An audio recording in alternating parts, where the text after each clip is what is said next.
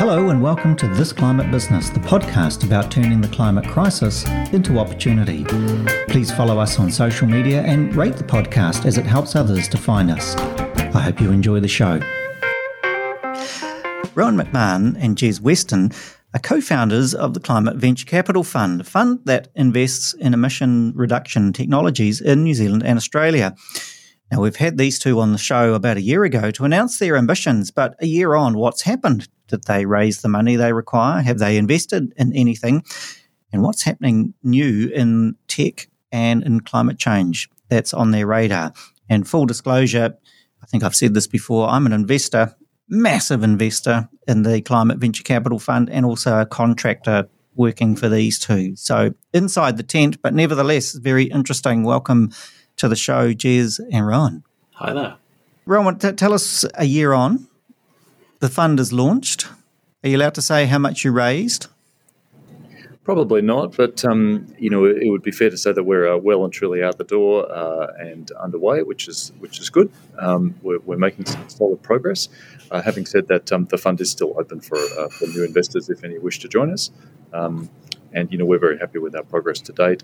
What we're not very happy about is the progress of climate change, which of course is just getting all the more pressing. So we're in a very large and important space. We're a relatively small part of that at the moment, but we have some good things up our sleeves, which we'd love to talk to you about today.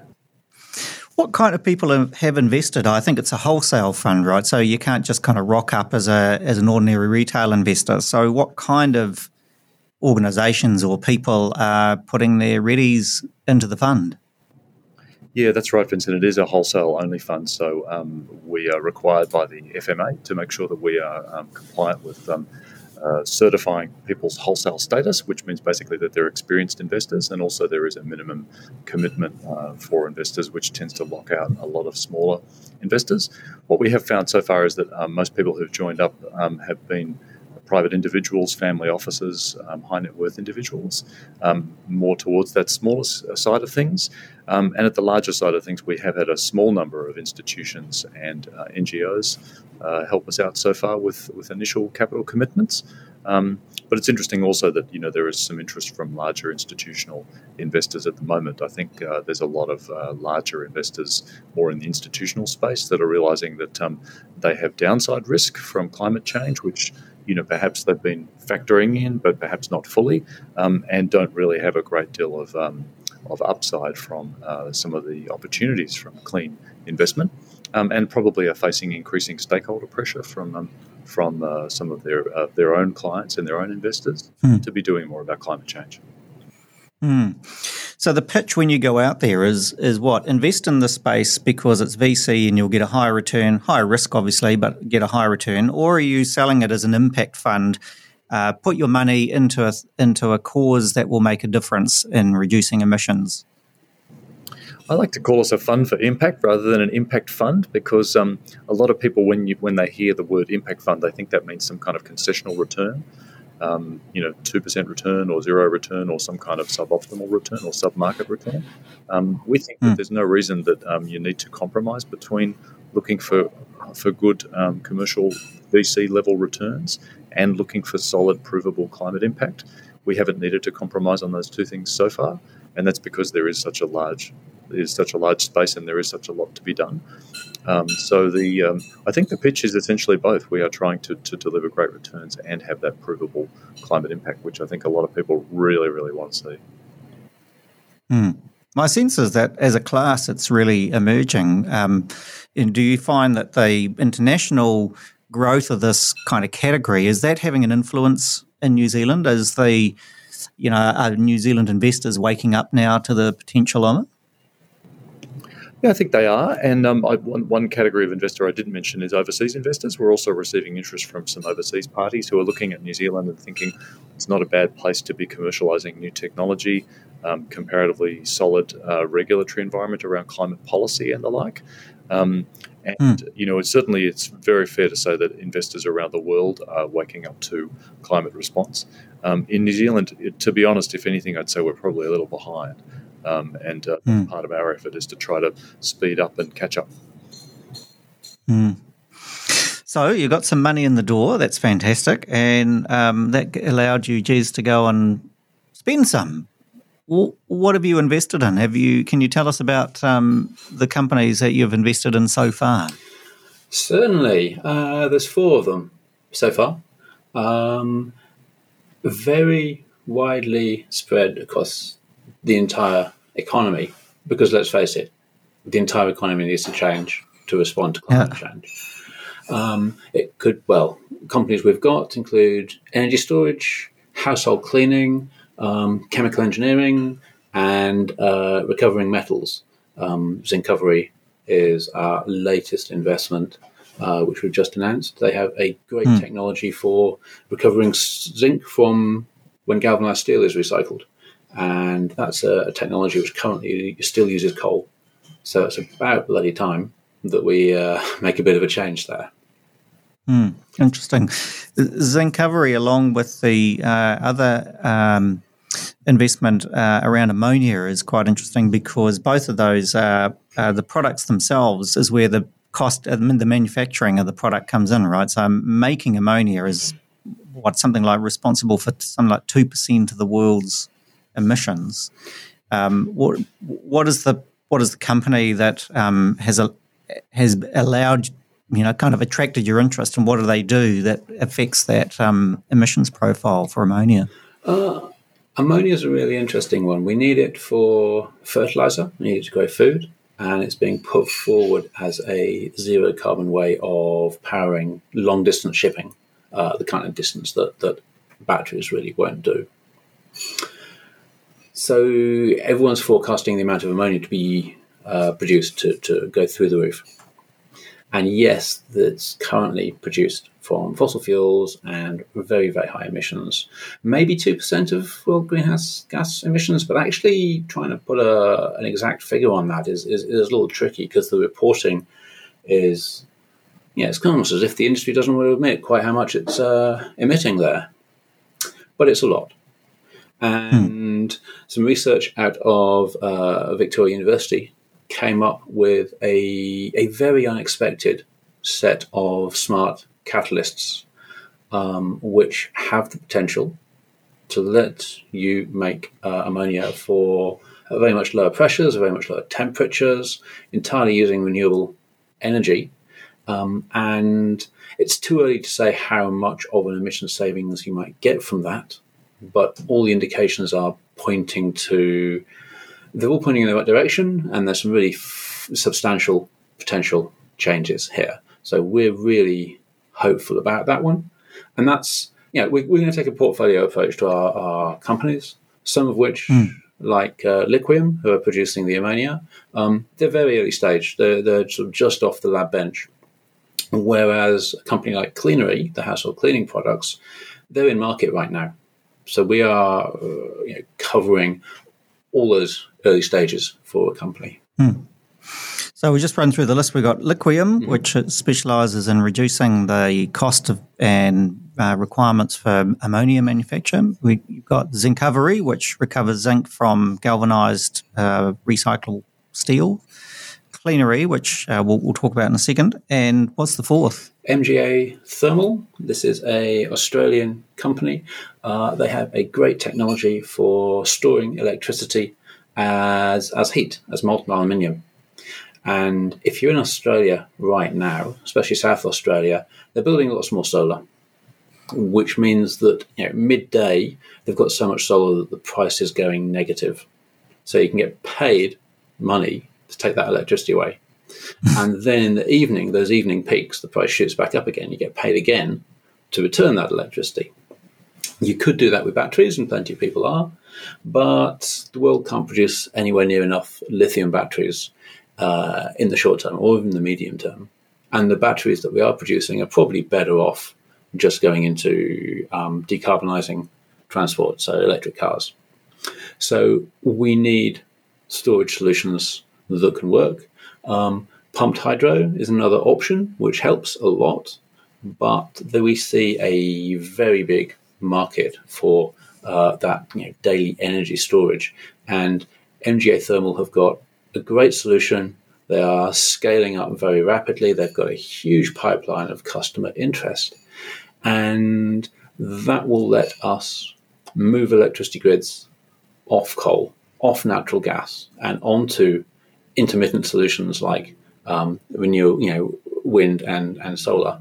The sooner that transition happens, the more emission savings we've got, the more chance we have of keeping the planet on a track to a livable future.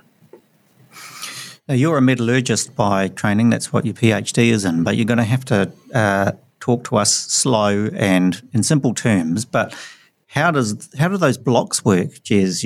You've got some sort of I think there's a graphite or something that holds this alloy into place and gets super hot without melting.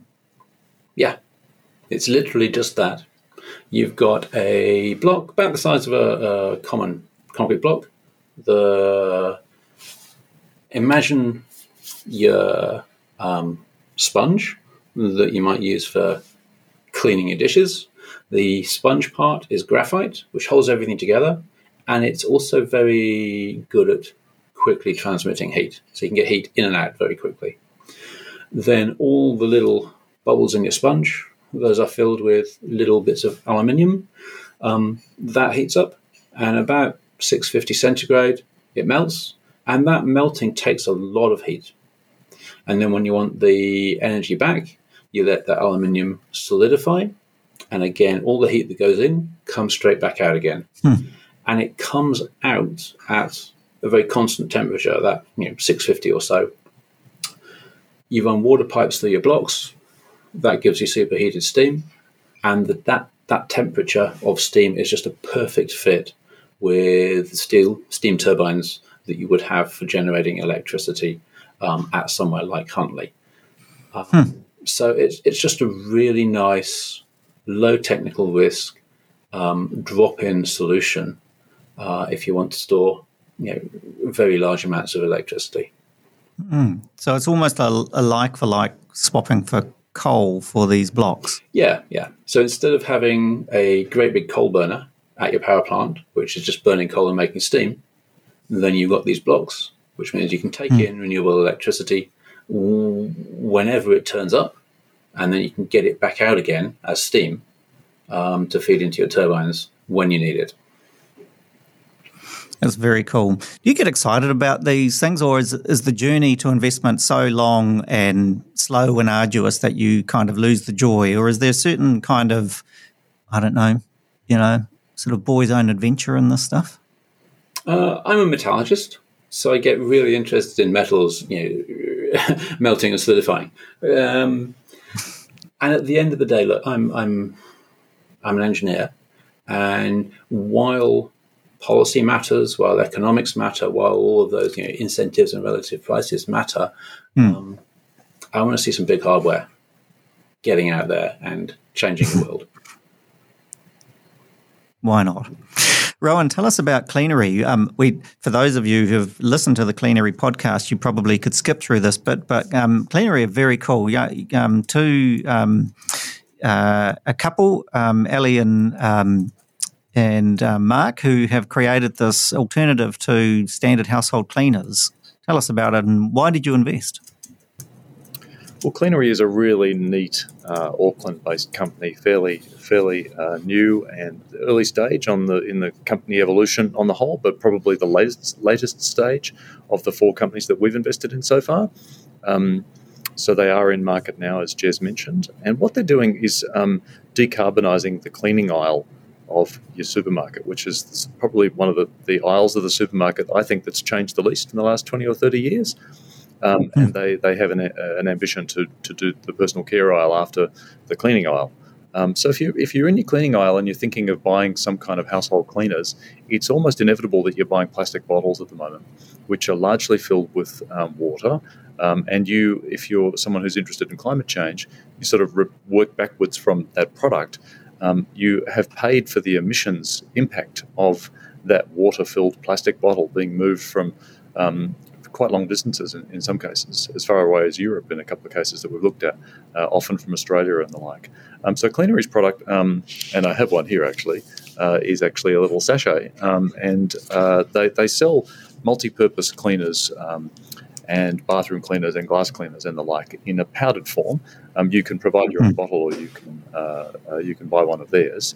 And it's simply a way to make circular the cleaning process at vastly lower material inputs, and therefore vastly lower levels of emissions than you would get from legacy products. So there are some alternatives out there around the cleaning aisle. Some of us used to use white vinegar, for example, as a cleaning product that's cheap and easy to use. But a lot of people will tell you that they don't understand those things. We are in the habit of buying things from the supermarket. And even people who talk about the reusable products, the ones that you can take back and refill and so on, will often tell you that refilling is something they don't get around to doing. So Cleanery is a really neat product. They've got a range of SKUs or stock keeping units that they can do as they broaden out their range in the cleaning aisle.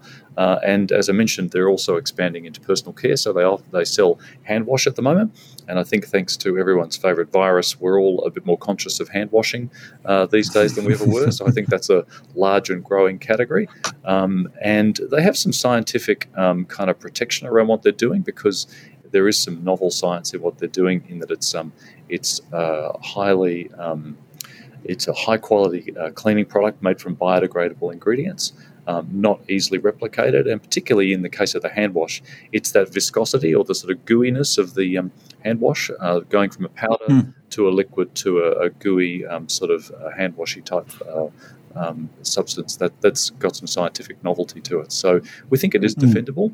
It's also something that's able to be manufactured relatively cheaply, which is important, because we see a lot of products where when we talk about green transition or decarbonisation, we talk about the green premium, which is the idea that you should pay a price premium of perhaps 50% or 100% in order to have a lower emissions product.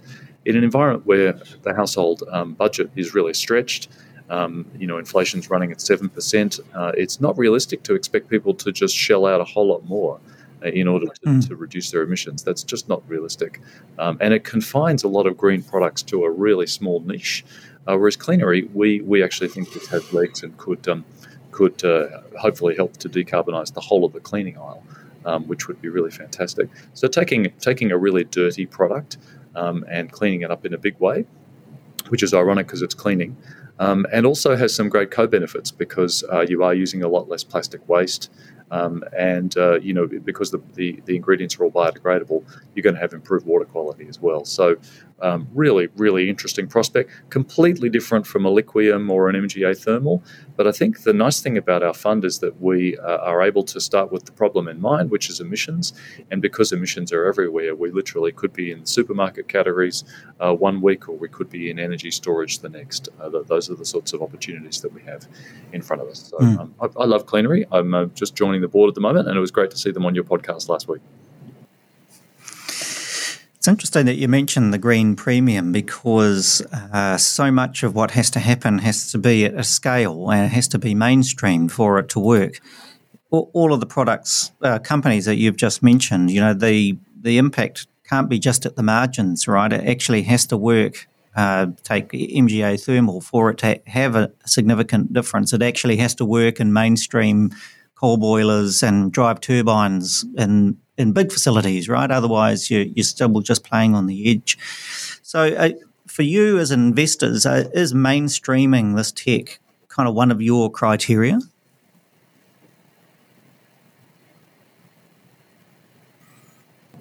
Maybe Jez could have a go at that. Absolutely. If we think about the rates of change of emissions that we need, about how rapidly we need to decarbonise, then we can't be just messing around at the edges.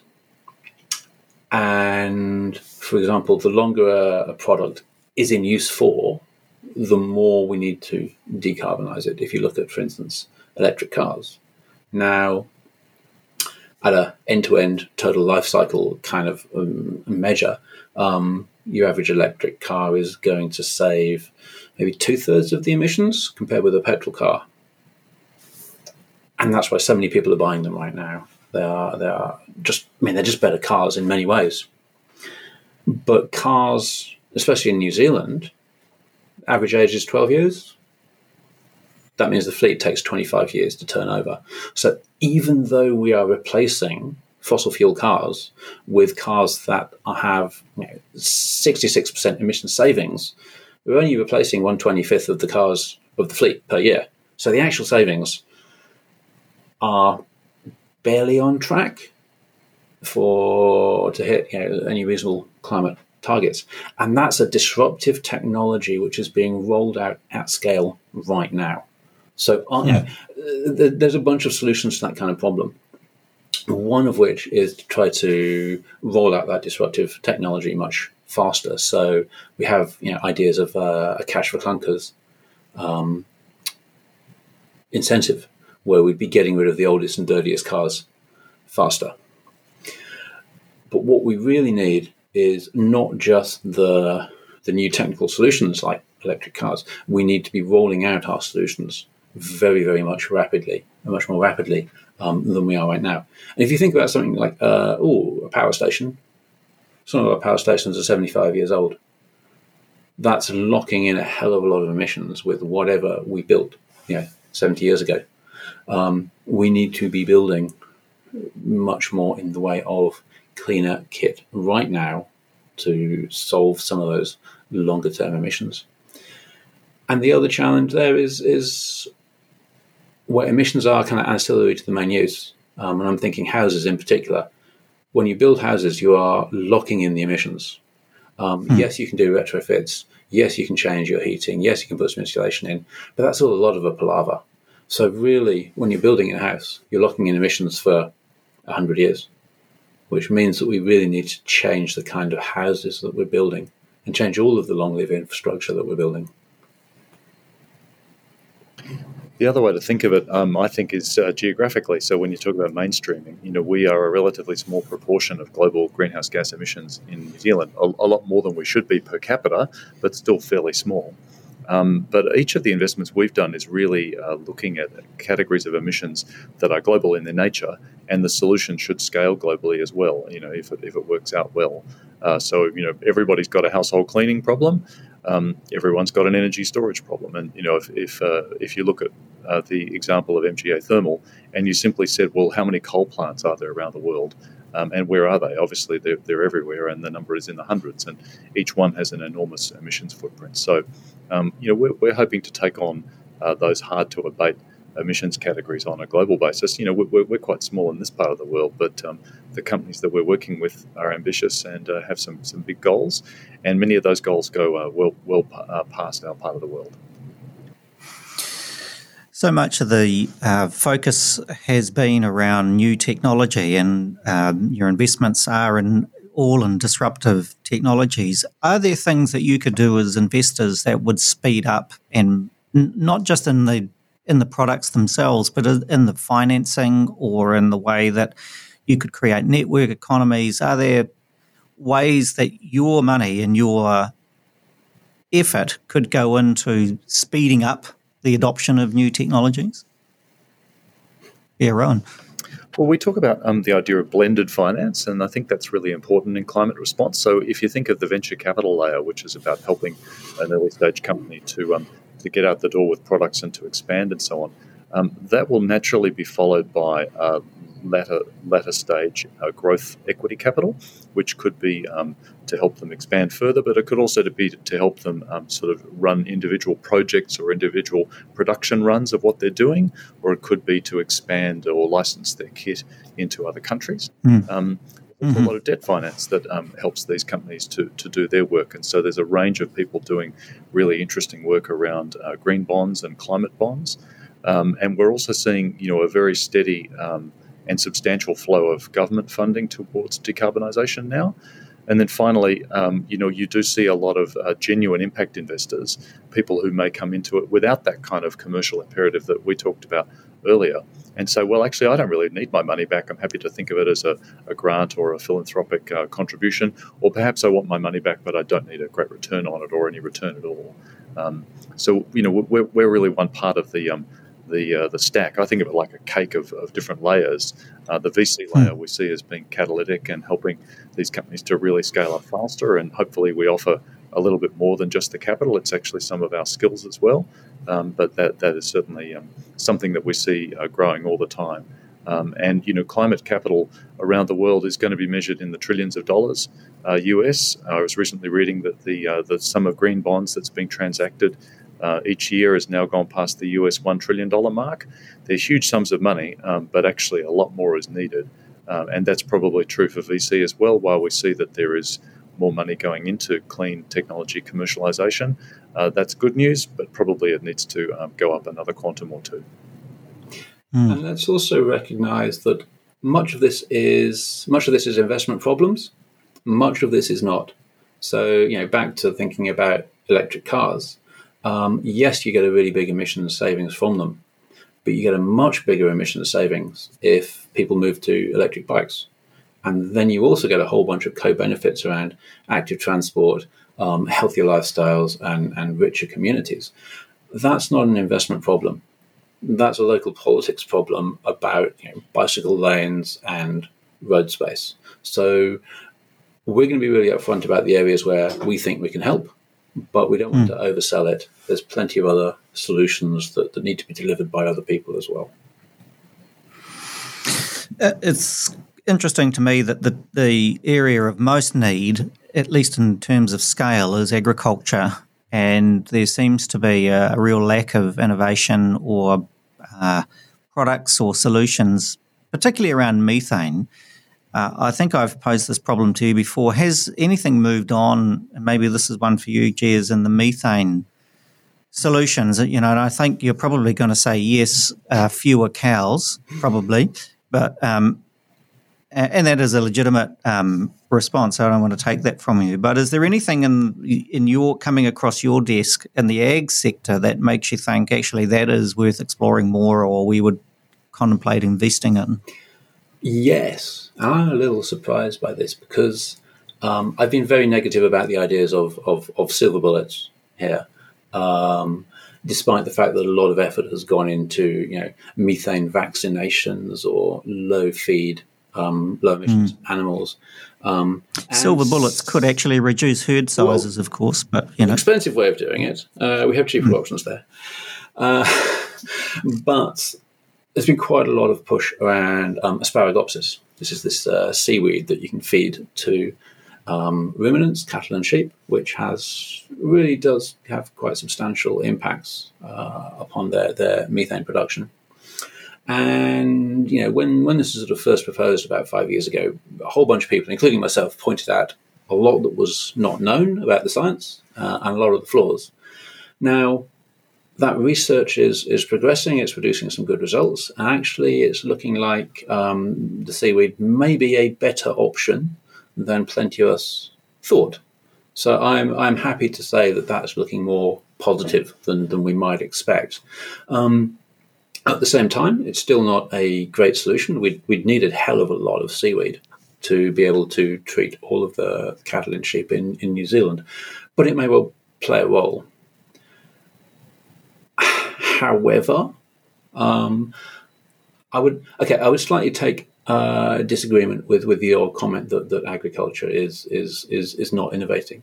It is innovating. It's innovating very rapidly. The innovations, however, are not going to let us carry on doing agriculture in the way that we have been doing it.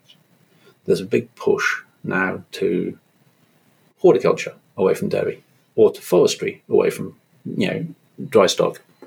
And there's a big push to plant-based proteins and other sources of proteins, all of which is adding up to some quite substantial challenges at a commercial level for farmers. We've just seen, when we're recording this interview, the government announcing the He Waka plan for agricultural emissions reductions to bring agricultural emissions into the ETS. That's quite a substantial document, and I haven't had a chance to dig into it in a lot of detail. But that's very much focused on supporting business as usual with marginal changes. And that's not what we're going to need. What we're going to need is something much more substantive. And that's going to be very challenging at a social level and a political level. We need to maintain a social license for food production. And that really kind of clashes with some of New Zealand's beliefs about New Zealand itself. I've said before, I think that will be the sort of defining political debate of the next 10 years. And I see that debate just continuing. There's no easy solutions here, even if seaweed does do what some of us are hoping it will do. You think the New Zealand identity is so tied up with being agriculturalists and having a farm-based economy, or at least an agri-based economy, that even if you could demonstrate the technological changes, there's too much tied up in being a grass-fed nation of beef eaters? There's a lot of people that are very committed to telling you that, is how I would put it. There's also a hell of a lot of people who... New Zealand is a very urban society. We have a lot of people that live in cities, a lot of people that don't have those connections to the land and to agriculture. And for them, a lot of this debate is kind of a bit of a baffling one, because they're nowhere near as passionate about it as some of the more traditionalist point of views. But let's recognise there's a very large chunk of New Zealand's community and New Zealand's political community that does have those commitments.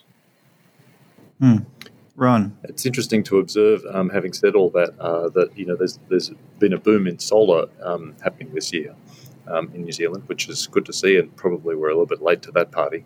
But there's a major solar farm going in onto former dairy land down near Taupō.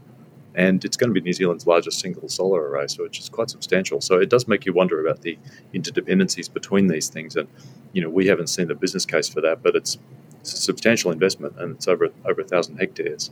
Taupō is an unusual district in that it has limits on stocking levels that are lower than many other districts. So perhaps that's driven their calculation. But, the need for renewable energy has obviously gone past the profit that you can make from a record dairy price. So I just thought that was a really interesting observation.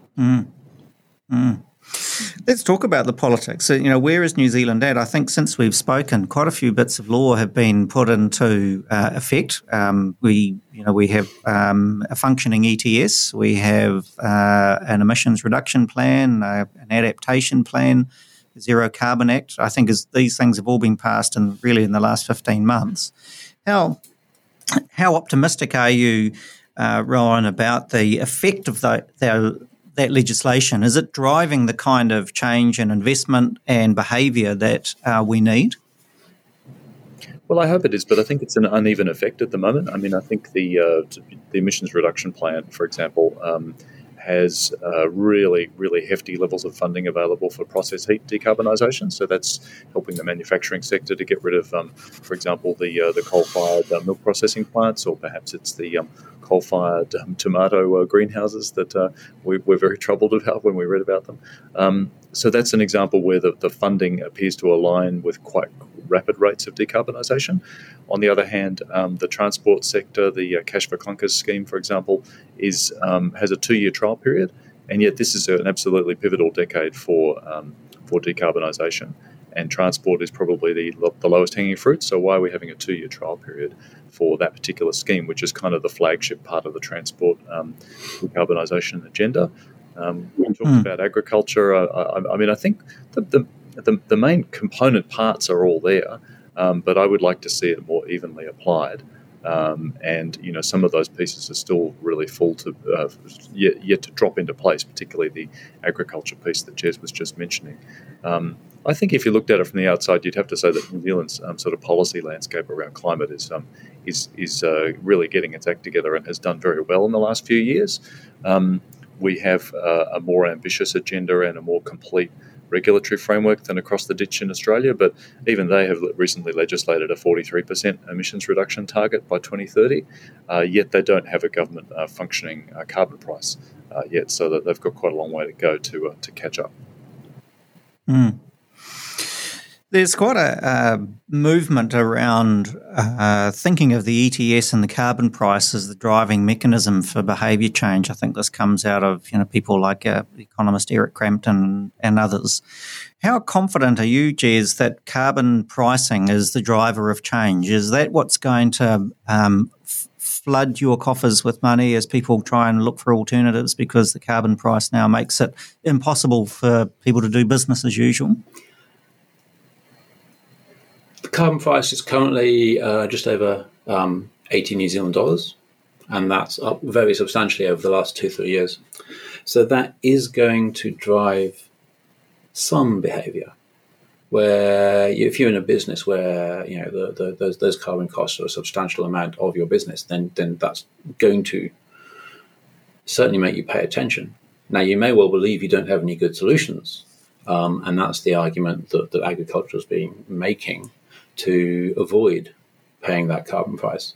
And even with the latest proposals, they're still only bearing a very small amount of that price. But for the majority of industries, then their carbon costs or their energy costs are actually kind of pretty small chunks of their overall costs. They've probably got concerns that are much more, overriding. If you are, running a trucking company, then obviously fuel costs matter to you a great deal. But if you happen to be doing, I don't know, you're selling computers or something, then you probably own some vehicles, and those vehicles probably drive around a bit. But as a percentage of your, total costs, then it's just not a strong driver for a lot of businesses when you compare it with all the other costs and all the other things that those people have got to be thinking about. And let's face it, not everybody makes decisions purely on the basis of cost. In fact, almost everybody doesn't. There's so many other factors that play a role. So I think that New Zealand's focus on, we'll have a market, the market sets a price, that'll change behaviour. That's a very limited view of humanity and of business. So I really see a stronger role for non-price and non-market-based incentives here. Yeah, the view that the price is going to be the thing that determines the whole of decarbonisation, to me, is really simplistic. I mean, for that to be true, you'd have to, because this is a global system that we're talking about, you'd have to have perfect trading of carbon or a carbon price mechanism across different countries, and you'd have to have some kind of harmonisation of carbon commitments from different countries. You'd have to have common regulatory systems and measurement systems and so on. And, that to me is like the global trading system that we had for traded goods and services, which, post World War II has taken decades and decades and decades to work out and is still incomplete. And if you think of the World Trade Organization and so on, these things drive disputes even today. So we clearly, you add the carbon layer into that, and we clearly have a completely lopsided market. Some places have carbon prices, some places don't. There's different trading mechanisms, there's different voluntary schemes, there's different measurement and certification schemes. And so it's clearly a long way from a fully functioning, really liquid market. And so those inefficiencies mean that the price-only view can't be the only. It just can't work. It's one tool, but it's just that. I think quite a good comparison is cigarettes. They've been priced to the point where they're just exorbitant, and we haven't stopped smoking, have we? And we've got this sort of similar addiction to oil as many people do to nicotine. And I think if it was just if we were just rational creatures, to Jesus' point, then pricing would have fixed it by now. But there's so much more that has to go on to get behaviour change. Let's talk about, in the last little bit, we have seen, Jez, another spike in energy costs as someone tripped over the cable in the Cook Strait, and and North Island suddenly lost, access to South Island power. It's not probably quite the right analogy, but it's not that far away from the truth. What's going on with our energy system, and in what way can a shift to renewables address some of those vulnerabilities? Okay, let's be precise here. There was tripping over the cable was quite good. Anyway.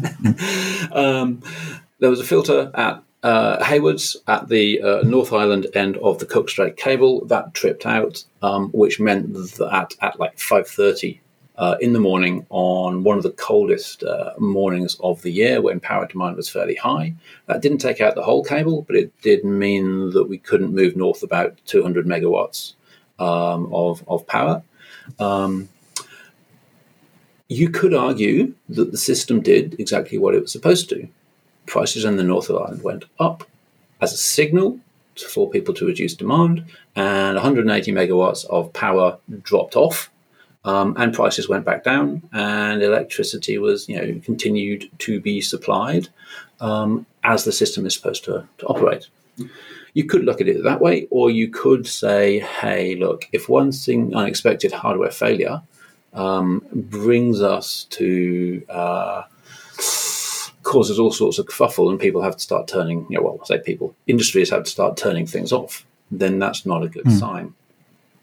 The debate is around this, what's called the N-1 criteria, N being the number of generators, and if one of them drops off, then now you've got N-1 generators. The system is designed to be stable at N-1, right? One of your big generators trips out, or a big transmission fault like the Cook Strait cable. That's a very old-fashioned view of the electricity system. It's a view that comes where you have a small number of very big generators and quite predictable patterns of use. Renewables mean that we are moving to a larger number of generators. Those generators are much more variable in their generation. We're also moving to demand being much more controllable at much smaller scale. So instead of, say, tripping out, a big industrial cooling plant, refrigeration, cool store, that's what I'm looking for. So instead of tripping out a big cool store that might be using very, very large amounts of power, you might have a whole bunch of electric vehicle chargers, which individually are using maybe about the same amount of power as a house, but can be controlled in a very much more flexible way. So you've got a much more flexible system that needs to be able to respond in much more complicated ways. So an N-1 criteria seems like a bit of a blunt tool. Mm-hmm. So it might be N-100, N plus 132, depending on how many inputs you've got. Yeah. You want a much more resilient system and a much more complex system, and you don't get resiliency by treating with the kind of rules you would have for a simple system. So not only the rules, but presumably also the way the grid operates and talks to itself. Yeah. So we're talking about a much smarter grid, and that intelligence in the grid isn't as centralized. There's much smarter consumers at the edge of the grid. There's also much smarter producers throughout the grid. All of this is what we need to support a 21st century system and a decarbonized system. I really like the way that RethinkX, the Tony Seba group, have conceived of electricity as following the same trajectory as data. In data, when we first got cell phones, you remember you had plans that were so complicated, you have to have a fold-out brochure to figure out, what your data plan was. His argument is that electricity is going to go the same way as data, where the marginal cost of electricity goes towards zero, but what you need is a much more responsive, intelligent grid that's sort of handling the inputs and the outputs in the same way that telecommunication works. Yeah. And there's a great solution, as we've seen with data. You just drive down the price so you can have as much of it as you like. Now, with electricity, we're moving to away from generators where you had to pay for the fossil fuels. You had to pay for the oil and gas, right? So you had a lot of operating costs. We're now moving to solar and wind, where the operating costs are actually just bloody tiny. I mean, solar, once you've paid the capital costs, you just put it in a field. You have some sheep eating the grass underneath. You clean the dust and bird poo off it every so often. Your operating costs are incredibly low. So it all becomes a question of the capital costs. And so, how do you make the maximum use of that? Well, that's a challenge. But I think the solution is that the smarter grid and the smarter services that we've been talking about. Rowan, one of the things we've talked about a lot, and you see it happening, is the shift to a renewable or a low emissions economy is not a like for like. You don't just replace a diesel ferry with an electric ferry. You actually create a network of ferries that can talk to each other, and so it's not really a shift to this kind of different kind of economy is not just like for like, isn't it? It's just, another analogy is electric cars. You don't just, a smarter transport system is not just replacing a fossil fuel car with an EV. It's, as Jez has talked about, it's different modes. It's public transport. It's kind of, it's Zoom, isn't it? It's actually not driving at all.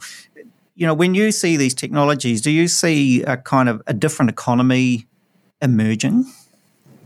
I do over time, and I think the telco example or analogy is a really powerful one because it was we totally take these things for granted now, but you're talking about billions of dollars of capital investment into mobile networks and into broadband networks, which has totally transformed the way in which we use the internet from something that was an optional extra and very slow and clunky and hard to use to something that is literally ubiquitous. A lot of different countries have approached those challenges in different ways, but mostly it's ended up being some kind of industry policy where governments have recognized that they have interests to pursue for the good of their citizens. Private investors have recognized that they want to make as much capital as possible, and individual companies have approached different technology options in different ways, and you've ended up with a very, very different technology landscape to what it looked like even 20 years ago. And so I think you'll see the same thing with decarbonisation. It is sort of technology transformation of the whole economy, and that will change the economy. It won't be one-for-one swaps where the supply chain looks very much the same as it did before, just cleaner. It'll be mode shift in transport. It'll be a change of consumer behaviours around consumption, particularly in foods, in my opinion, but hopefully in cleanery sachets and things like that as well. Cleanery is not a bad example. I mean, we depend on people being willing to refill their cleaning bottle, which is sort of something that not many people do. So part of our challenge, or Cleanery's challenge, is to try to explain to consumers that benefit, and hopefully it's something that they can understand over time, and you'll get that behaviour change, and it ends up being a better and cleaner and also more resilient economy. I mean, Jez mentioned that, but when you do make things cleaner, you will tend to make them more resilient by definition, in my view. We've seen coming out of Russia, just how dependent Europe is on a few gas pipelines in the last little while. So, decarbonisation will have that benefit as well. Let's give Jez the last word, because I want you to just reflect on the business you're in. Jez is quite a hopeful business. Venture capital, you've got to be hopeful, or else you'd get a nice safe job in a bank or something. But what gives you the hope that you're going to get your money back on these investments, and that this economy that Rowan has just described? When's it going to happen? It's happening already. It's happening in some sectors very, very rapidly indeed. That's still not fast enough. So the faster we can push it, the better it's going to be for everyone. And, for every company that's out there, climate change is a reality of business. It's a reality for your customers, for your investors, for everybody you interact with. Do you want to be a climate-friendly business, or do you want to be left in the past? Simple question. Prefer to be a dinosaur. They had very cool a very cool existence for a long time. If people want to invest, I don't know if you're still open for business, Rowan? Yes, we are. People can find out more about us on our socials or at climatevcfund.com. Thank you. Yeah, great. Well, thanks for coming on the show. Thanks for your mahi in this area. You know, so necessary to have venture capital playing in this space, and well done. And thanks for letting me be part of the whole experience. Thanks very much, Vincent. We really appreciate everything you're doing with the podcast, and we love your work. Thanks for listening to This Climate Business. If you like the show, please rate us as it helps others to find us. Ka kite anō.